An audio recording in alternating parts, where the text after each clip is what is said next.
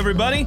It is time for Apollos Watered, a podcast to saturate your faith with the things of God so that you can saturate your world with the good news of Jesus Christ. My name is Travis Michael Fleming, and I am your host. And today, we're going to be talking about a startup that is changing the world. But before we get to that, I want to let you know about an opportunity that we have coming up. On Friday, February 19th through the 21st, we will be having our first ever Apollos Watered weekend. We will be meeting at Phantom Ranch Bible Camp in Mukwonago, Wisconsin, where we will open the Word of God and talk about how we might thrive in Babylon. Our world is fallen, and over the last few decades, we've seen a shift in how Christianity is being expressed in the world, specifically the West and the United States. How do we live in that? How do we follow Jesus? How do we be faithful in a world that tempts us at every turn? That's what we're going to be talking about. It's going to be a great time. There's a lot of different winter activity and sports, things that you can do. It will be a lot of fun. So I would invite you to join me on Friday, February 19th, 2021 to Sunday, February 21st, 2021. And our theme is called Thriving in Babylon. You can sign up on Phantom Ranch's website, and that is phantomranch.org/events. And today's show is brought to you by Kathy Brothers of Keller Williams Innovate. If you're looking to buy or sell a home in the Chicagoland area, Kathy is the person that you need to call. She is an expert, comes with years of experience and loves people. She's trustworthy and cares about her clients. I know, and I've said this so many times because it's true, I am one of her clients. She's my agent. She met with us, learned what we were looking for, presented us with the best options, and helped us find what was right for us. And she can do the same for you. She's attentive to your needs and style and comes alongside you to help you discover and find what is best for you. Give her a call or text today at 630-201-4664. That's 630-201-4664. That's Kathy Brothers of Keller Williams Innovate. Tell her Travis sent you. Now, there are certain startups that really do change the world and how we go about our daily lives. Companies like Ford Motor Company, when Henry Ford created the assembly line, which revolutionized factory work and allowed almost any American to get a car. And then there is the Edison Electric Light Company, created by Thomas Edison, that enabled America to get electricity, which eventually became General Electric, or GE. And then there are companies that are worldwide, such as Microsoft, Apple, Google, and a host of others. Each one of them has transformed how we live, how we process information, how we work, how we think. They have changed the world in one way or another. But over 2,000 years ago, there was a startup ministry that seemed small at the time, but contained within it a power that would begin to transform people all over the world. It's a startup that has been changing the world since 0 AD, and that startup is the Church of Jesus Christ. How has it changed your life? And why had theirs back then been changed? What was it based on? And what significance did it have in their lives? And what significance should it have in our lives today? And it should have a great significance. Oftentimes I hear people say, well, I love Jesus, but not his church. And that's like saying, I like you, but I don't want your wife coming over. You can come over, but not her. No, we're a package deal. If you're going to have Jesus, then Jesus would say, my church comes as well. We need both, because the church is Jesus's bride. The church is the startup that has been changing the world, and it should have a significance in our lives. And if COVID and quarantining has taught us anything, it's that we do really need one another. We need the church. We need the people of God. So I want to go back today and examine a passage about the very first church and how it really came to be. So let's jump right into that, shall we? Today we're in Acts chapter 1, verse 1 through 5, and I want to read this to you. In the first book, O Theophilus, I have dealt with all that Jesus began to do and teach, until the day when he was taken up, after he had given commands through the Holy Spirit to the apostles whom he had chosen. He presented himself alive to them after his suffering by many proofs, appearing to them during 40 days and speaking about the kingdom of God. And while staying with them, he ordered them not to depart from Jerusalem, but to wait for the promise of the Father, which, he said, you heard from me. For John baptized with water, but you will be baptized with the Holy Spirit not many days from now. I chose this because Acts is a fascinating book that really lays out for us who we are to be, in that we are made in the image of God and we are followers of Jesus. And we see how God organized his church, his people of God. Now, if you know anything about the book of Acts, you know that it's volume 2 in a 2-part series. Dr. Luke, the author of the book of Acts, wrote the book of Luke first and then Acts. And here we have him referring to the exact same character in his introduction that he wrote the book of Luke for.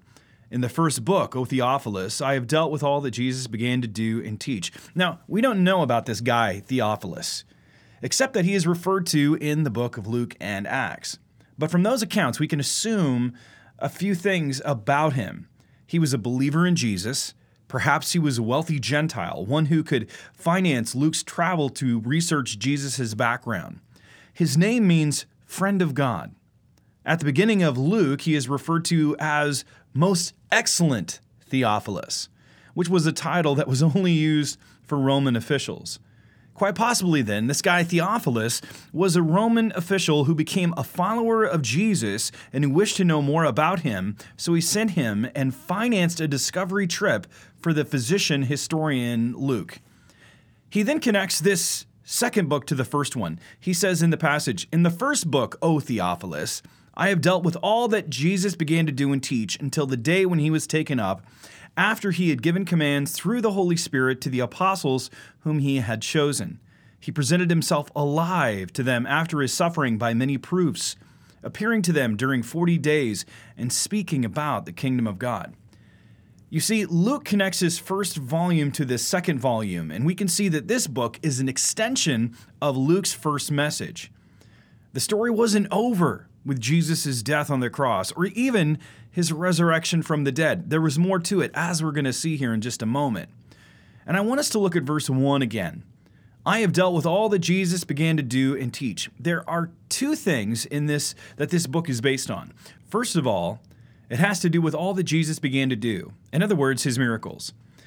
Christianity, at its root, is miraculous, and the message he conveyed was only a good philosophical one unless the miracles validated everything that he did. To go around teaching, everybody thought he was a good teacher, but the miracles validated everything else. And this book seeks to root our understanding of who Jesus is, starting off with his miracles. You see, Jesus was unlike any other person who has ever lived on the planet. He healed the deaf, the blind, the lame, and the demonized. He even raised the dead. He demonstrated power over nature, turned water into wine, withered a fig tree, multiplied the fish and bread, walked on water, and then calmed a storm. And to top it off, he died and rose from the dead. Now, all of this validates his message. Notice that Luke wrote his first book addressing everything that Jesus began to do and teach. Jesus said some pretty amazing things from an outward perspective. I mean, actually, it's really crazy stuff when you get into it, because he claimed to be able to forgive sin. He claimed to be able to forgive your sin. I mean, if I said, oh, I forgive your sin, you'd think I was nuts, because I don't have that power to be able to do that. We can say anything we want, but none of that means it's true. Although with Jesus, it was true. He claimed to be able to forgive sin. He actually claimed to see Satan's fall from heaven. He claimed to know or see Abraham. He claimed to know what God intended when he spoke about divorce, he also claimed to know which was the greatest commandment. And he also claimed to know how people would fare if they were to build their lives upon his teaching. So by simply looking at his words, we have to make a choice. And C.S. Lewis talked about this years ago, that he's either crazy, because only crazy people claim to be able to forgive sins or rise from the dead. I mean, only a crazy person could claim to see people when they were far away from him, or he's a big con man. That he would be the biggest con man then to ever have lived. There are plenty of con men out there who are trying to gain a following, who claim to be a big deal, but they only want your money or to get you to do what they want. They don't care about you. They only care about what you can give them. Or maybe he's a children's fairy tale. A story of a good man who loves people. And perhaps this story of Jesus has grown over time, that he's a legend. Like athletes who were very good years ago, but whose legend grew over time. And then there's another option. And really, this is the only one that can be considered if the other stuff can be verified. That he's the Christ, the Son of God. He is who he said he was. The religious leaders of the day mocked him and they thought he was crazy. They hated his popularity and accused him of blasphemy. And for anybody else to say what Jesus said would be blasphemy, but not for him. There is only one way that that wouldn't be considered blasphemy, and that's if what he said was true. You see, without the resurrection, Jesus is just a good teacher, maybe even a miracle worker. But with the resurrection of Jesus, everything else he said became more potent. Why did Jesus come?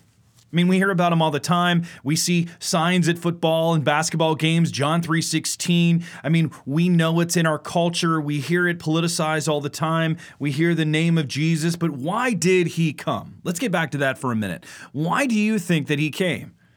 To drive the world crazy? To get a following? What did he do? Why did he come?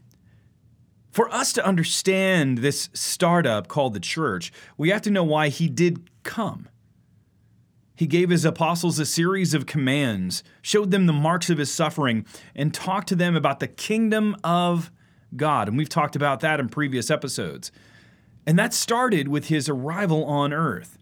He came to earth on a mission. What was his mission? Well, it was multifaceted.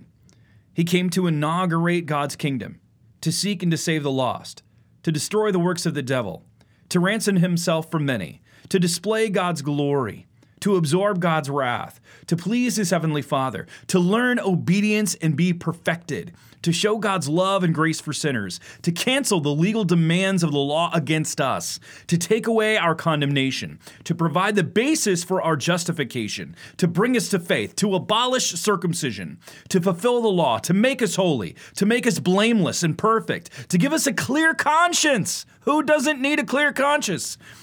To obtain for us all things that are good for us, to give us eternal life, to deliver us from this present evil age, to reconcile us to God, to give us access to God's presence, to bring the Old Testament priesthood to an end, to become our eternal high priest, to free us from our slavery to sin, to enable us to live for Christ and not for ourselves, to make the cross the ground for our boasting, to give marriage its deepest meaning, to free us from the futility of our ancestry, to create a people zealous for good works, to free us from our bondage and fear of death, to secure our eternal destiny with him in heaven, and to unleash his power in us to destroy racism, to disarm the rulers and authorities in the spiritual realms, to secure our own resurrection from the dead, to ransom people from every tribe and language and people and nation, to gather his sheep from around the world, to rescue us from the final judgment, to gain his joy and ours forever, and to crown us with glory and honor, and to show that the worst evil can be meant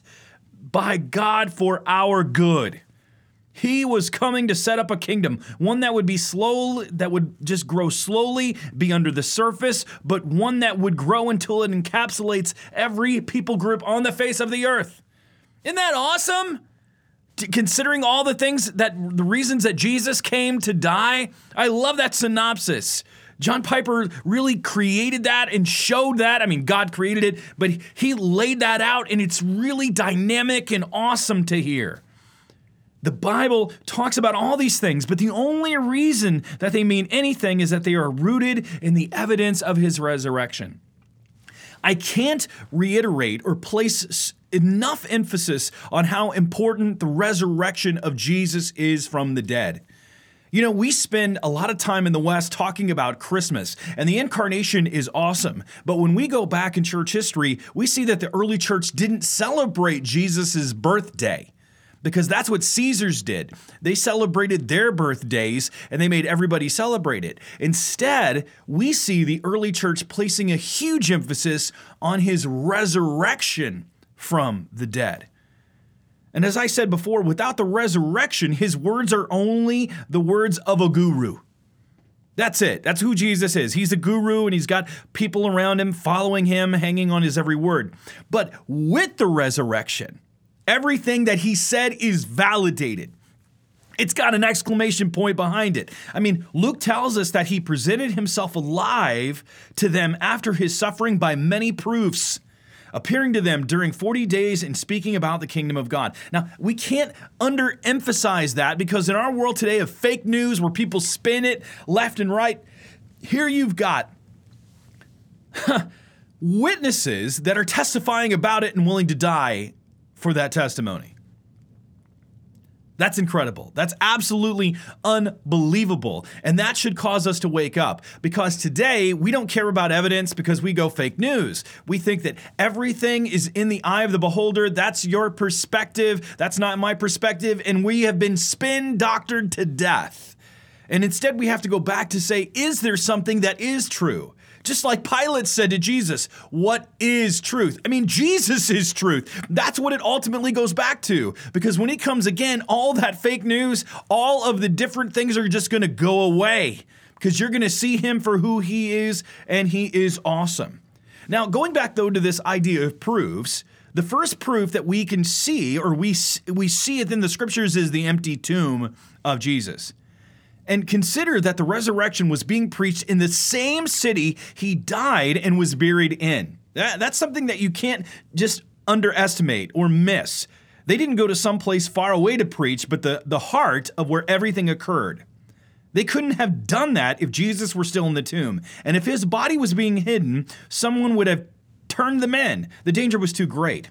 Not to mention that the Jews tried to concoct a story at how his body was stolen, which meant that they knew the tomb was empty and admitted it. The record we have about the empty tomb in the book of Mark was based upon a source that originated 7 years after the event it talks about. It was too soon to become legendary, which also supports its accuracy. Add to that the simple description of it with the details of the people involved further supports the accuracy of the story, because the people would have still been around when the earliest resurrection accounts would have been circulating. And because it was simple, unlike other spurious documents from the time that were fantastic in their descriptions. For example, in the Gospel of Peter, which is a forgery, there is a talking cross that talks about Jesus.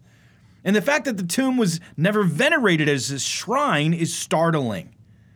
In almost every culture, shrines were set up at the place of a holy man's bones, or in America, it's about a loved one. You can just drive down the street and you can see where someone died in a car accident because someone sets up a little memorial with flowers or with a cross or something else that's there. And here there are no shrines set up. I mean, there were 50 such shrines estimated in Jerusalem during Jesus' day. Since there was no shrine for Jesus, though, that suggests his bones were not there. And all of these together are pretty convincing. Now, why does this matter to us? Because if Jesus did resurrect from the dead, and I want to get just beyond the story, then it impacts us. It is a tsunami for our souls. If you throw that into the ocean of the world, then that reverberates to how we live our lives, how we understand what the world is, how it's going to be, and what's going to happen at the end of time, and what's going to happen to us.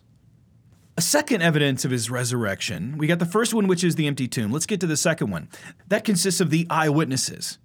You know, there are multiple eyewitnesses that saw him alive for over a period of 40 days.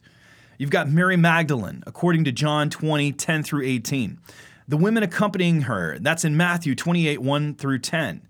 Then you have the 11 disciples, including Thomas, who was invited to plunge his finger into Jesus' side in John 21. And that would have freaked me out. Freaked me out if I had to put my finger in, because that's what Jesus says to him. Here, Thomas, put your finger here in my side. And the idea is plunging his finger in.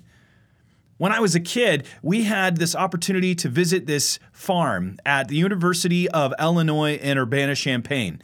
And it was a study farm where they were studying different animals. And they actually had a cow that had a hole in its side. And they had a plastic, almost like plug that you could pull open and you could stick your hand in the side of a cow's stomach. And I remember as a kid, it was phenomenal. Now, this is something that Jesus is saying to Thomas, except this isn't an experiment. And this is plunge your finger here in, prove it. I'm going to show you it's me. And then we have the eyewitnesses, the two men on the road to Emmaus, Luke 24, 13 through 35. And then over 500 disciples at one time, according to 1 Corinthians 15, 6. Then to James, 1 Corinthians 15, 7. And finally, to one who calls himself abnormally born, and that is Paul. And that's in 1 Corinthians 15, 8 through 9, in a way that we can't really understand, but we do know that he appeared to him. So we can see then that the evidence of the resurrection is seen by the empty tomb and in the eyewitnesses, but here's another one. It's in the enemy's response. Whenever we're talking about history, we have to look at who wrote the event. We all get that, right? Matter of fact, I'm a big fan of this website called allsides.com. And in it, it actually has the perspective of the writer who wrote the article. I mean, really, it's an aggregate site where you have articles from CNN, The Guardian, HuffPost, New York Times, and then it will tell you, gives you this little spectrum underneath it. And then there's an LLCRR, which means like far left, left, center, right, and then far right. And then many of those who read this article, will rate it, and then they will post that on the site, which lets you know the biases of the author who is writing it, because we all have a certain kind of biases. But here we have something that's pretty phenomenal, because it's often the winners in history who write about it. Their account wins the day. But here's where we have something very interesting. From an outward perspective, Jesus lost, and Rome and the Jews won. If we're just looking at that, it's Jesus versus Rome. Rome wins, Jesus loses, Jesus dies, game over, right? No. That's where the resurrection comes in. When we read about Jesus' body being missing from the tomb and the Jews declaring it had been stolen, it strengthens the arguments for Jesus' resurrection. Why? Because of the Nazareth inscription that ordered capital punishment for anyone who stole a body from a tomb. That's important because it shows that the ludicrous notion of Jesus' followers stealing it. Why would they have done that and then say that he was alive when they knew he was dead and his body was with him? Why would they do that? Especially if they knew they were going to be caught with that body. And you better believe that the Romans were looking all over trying to find it. And they knew if they got caught, they'd be killed. And the fact that the Jews had come up with an alternative doesn't weaken the argument for the resurrection, and in fact, it strengthens it. So here's another proof. Then there are the embarrassing details. Now, it sounds strange to be talking about embarrassing details in Scripture, but there are some embarrassing details that Luke lays out for us that actually prove the validity of the resurrection. Here's what I mean. Historically speaking, it has to do with the first eyewitnesses who were women. All of the gospel accounts record that women were the first to see Jesus resurrected from the dead. Now, why does that matter to us? That seems like no big deal. But in Greco-Roman courts, women's testimony were not considered admissible. And in Jewish society, it took the testimony of two women to equal that of one man. How crazy is that? This is important because if you were trying to invent a story, right? Okay, let's say we're going to invent a story right now. You find every way to validate that message, not bring criticism to it. In fact, you would try to find historical people that would support it. But here they're saying, no. This was a real thing that happened. And these women were the first eyewitnesses of Jesus' resurrection from the dead. And if you were trying to create a false account, that's not how you would write the story. You would write someone who everybody respected. But here, we see that it's really an embarrassing detail historically, but it really proves, again, the validity. See, here the testimony of the women is included because it's true. And let's add to that Joseph of Arimathea, who was part of the Sanhedrin, and that's the body who decided to execute Jesus, like this court of like rulers, if you will, overseers, like almost like a board of directors or really a government council, but it's religious and national in nature. And they had to give Jesus a proper burial. And the fact that the Gospels recorded that all of Jesus' followers were fearful and deserted him again are not what you would want recorded if you were trying to fabricate something. These embarrassing details serve to validate the resurrection. And this happens a bit later, but we have the early church practices. So this is a little bit later, another proof, but a little bit later on. I mean, how do we substantiate the resurrection? Simple. The practices of baptism and communion were both rooted in his death and resurrection, as well as the shift from the observing of the Sabbath on Saturday for worship to being on Sunday considered the first day of the week. And then there are the external sources, or sources outside the scriptures themselves. Let's say that you don't believe the Bible, okay? Well, then let's look at the secular historians and see what they say.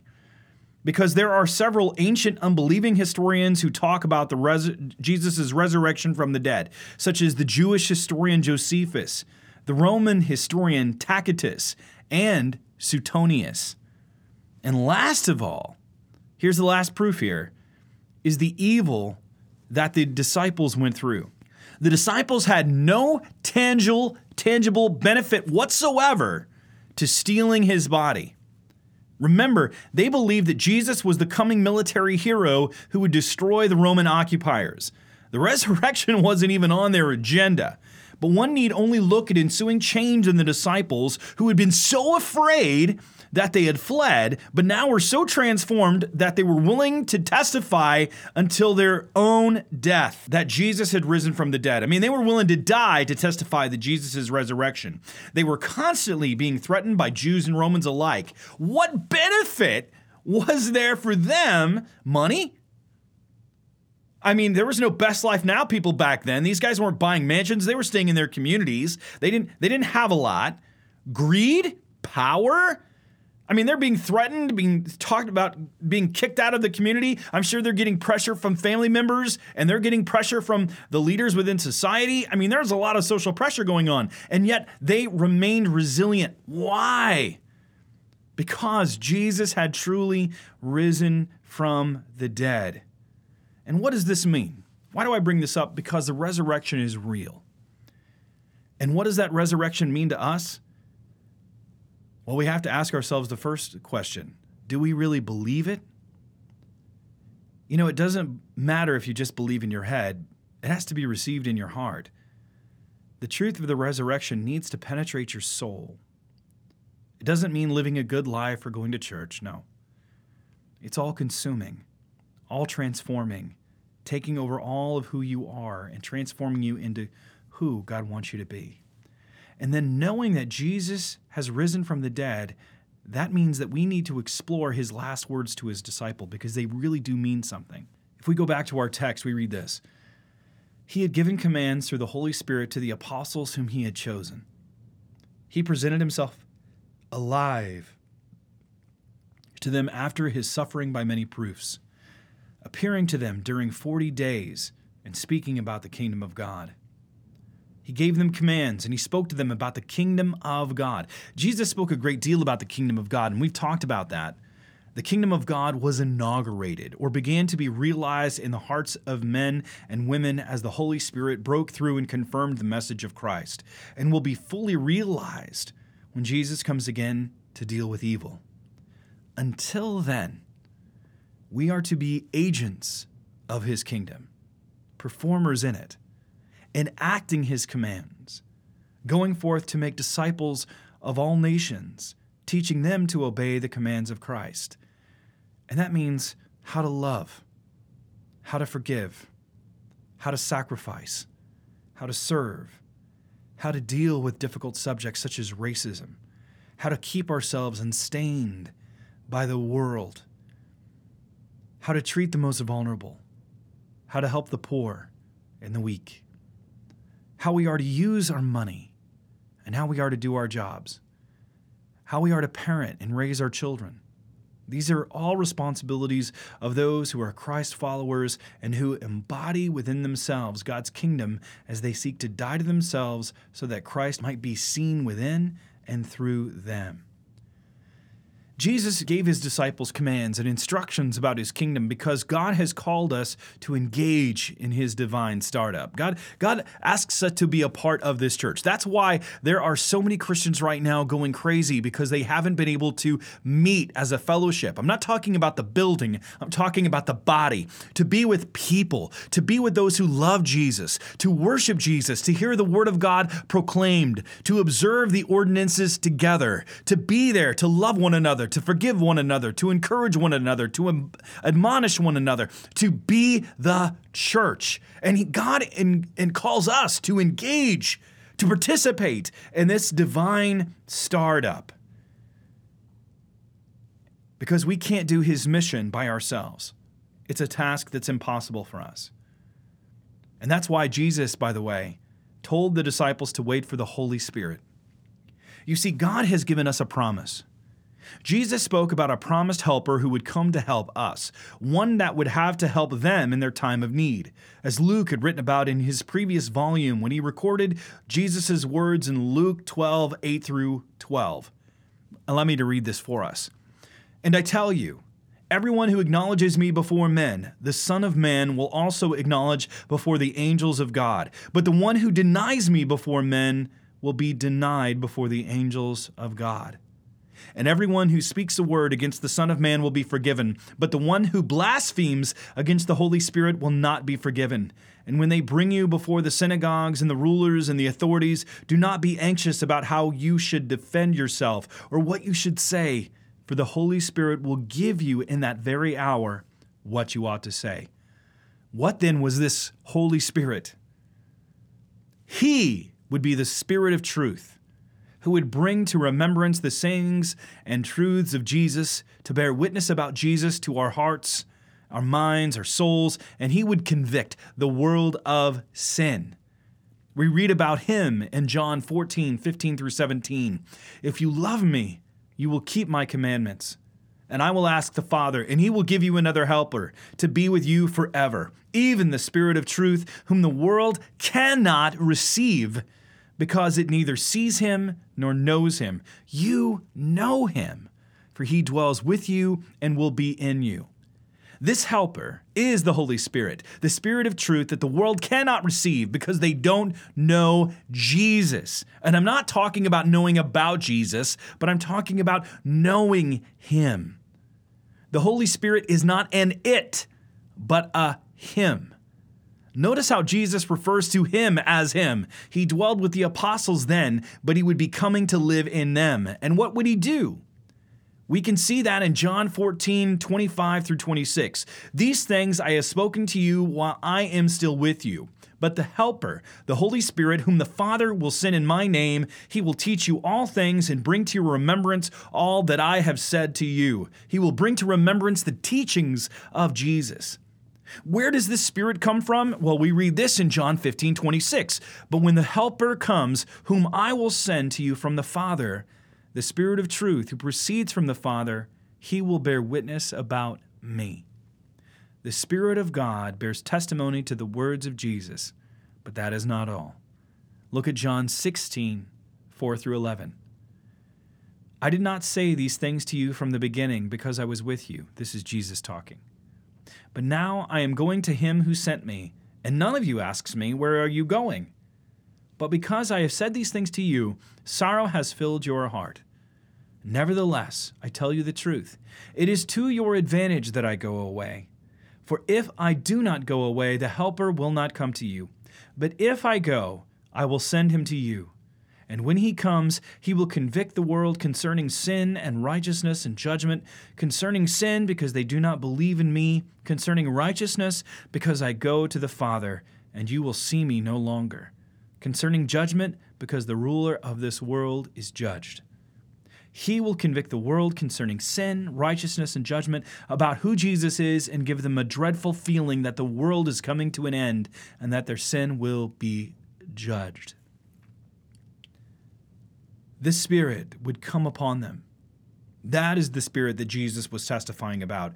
Jesus commanded the disciples to wait for this promise to be fulfilled. In fact, the book that we started looking at today, Acts, is often called the Acts of the Apostles, and some may actually say a better title is the Acts of the Holy Spirit. It's the Spirit at work in the life of his people, the church. These disciples were told to stay in Jerusalem. Ground zero, by the way, for persecution, and a really hard thing to do because it would be really easy to leave. I mean, what advantage did they have of staying? They were enemy number one right now. They were all being rounded up. I mean, people were identifying who they were and trying to find out who they were, who their families were. I mean, there is a massive inquiry going on right now.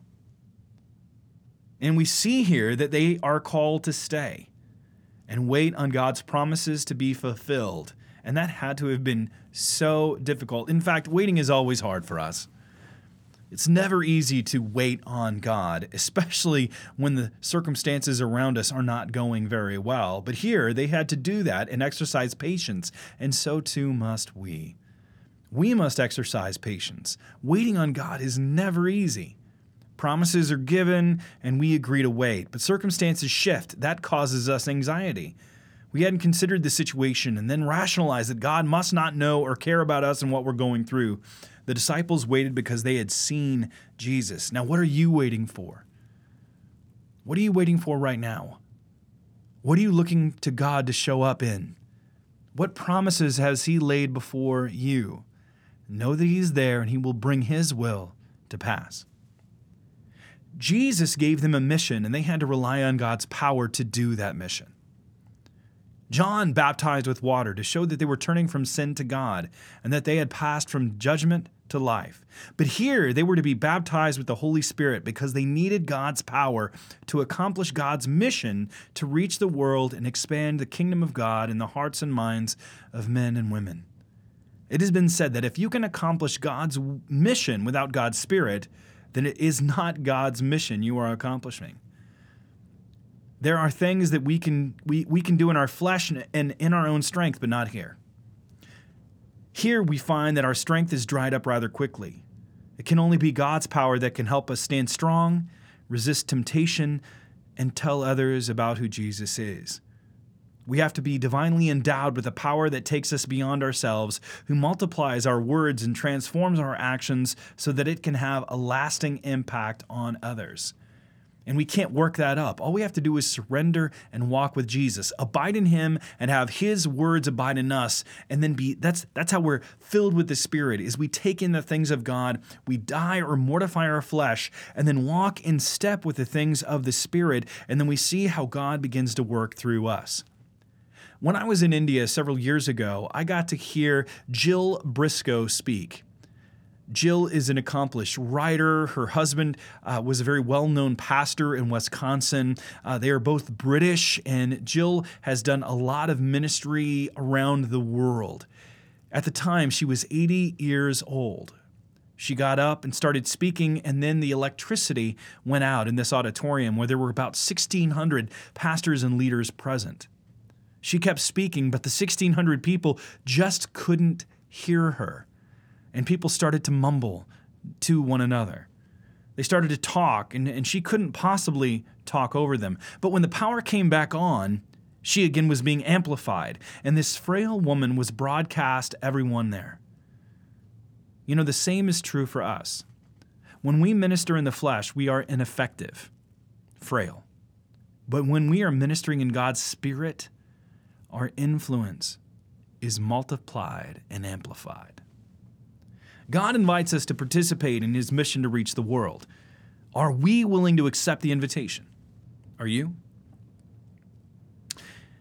While we need the Spirit of God, and we need to learn how to walk with God, to take in the things of the Spirit, to minister before him and to participate is not as hard as we might think it is.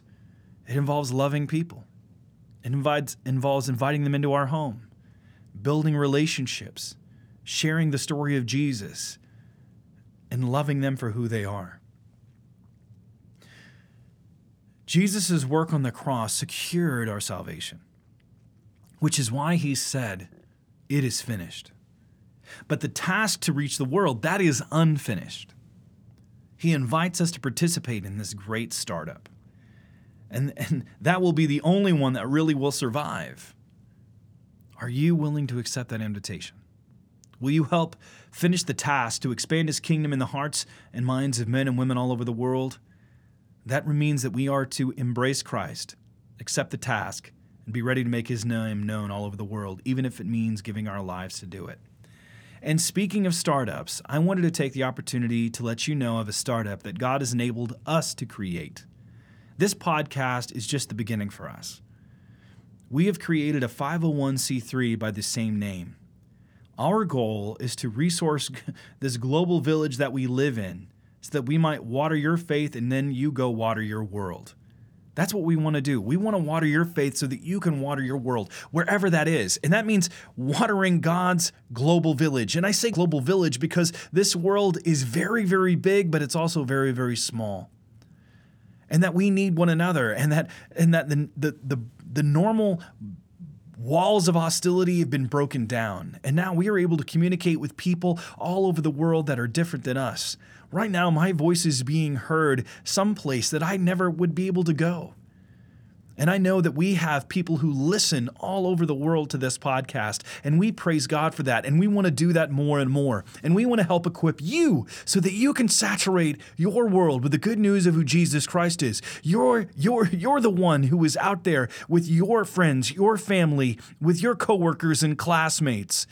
We want to water your faith so that you can water your world. And that's why we want to create materials to help resource the global church. We are looking right now for authors, leaders, academics, and everyday believers to help us create content to help water the world for Jesus. If this is something that interests you, then we want to hear from you. Contact us at info@apolloswatered.org, and we can send you more information. God's favor has been upon us, and we are so excited about this ministry, and we invite you to participate with us. If you would like to help support this ministry, then I would invite you to go to our website at apolloswatered.org. And at the top right of the page is a Support Us button where you can give at different levels. I want to encourage you to pray for us as well, because while we do need people to give and donate and support us and help us in this endeavor, we need you to pray for us because this is a spiritual endeavor. And help us so that we can help you saturate your world with the good news of Jesus Christ. And also go online, go to apolloswatered.org, check us out, read about what we're about, and then feel free to ask us any questions.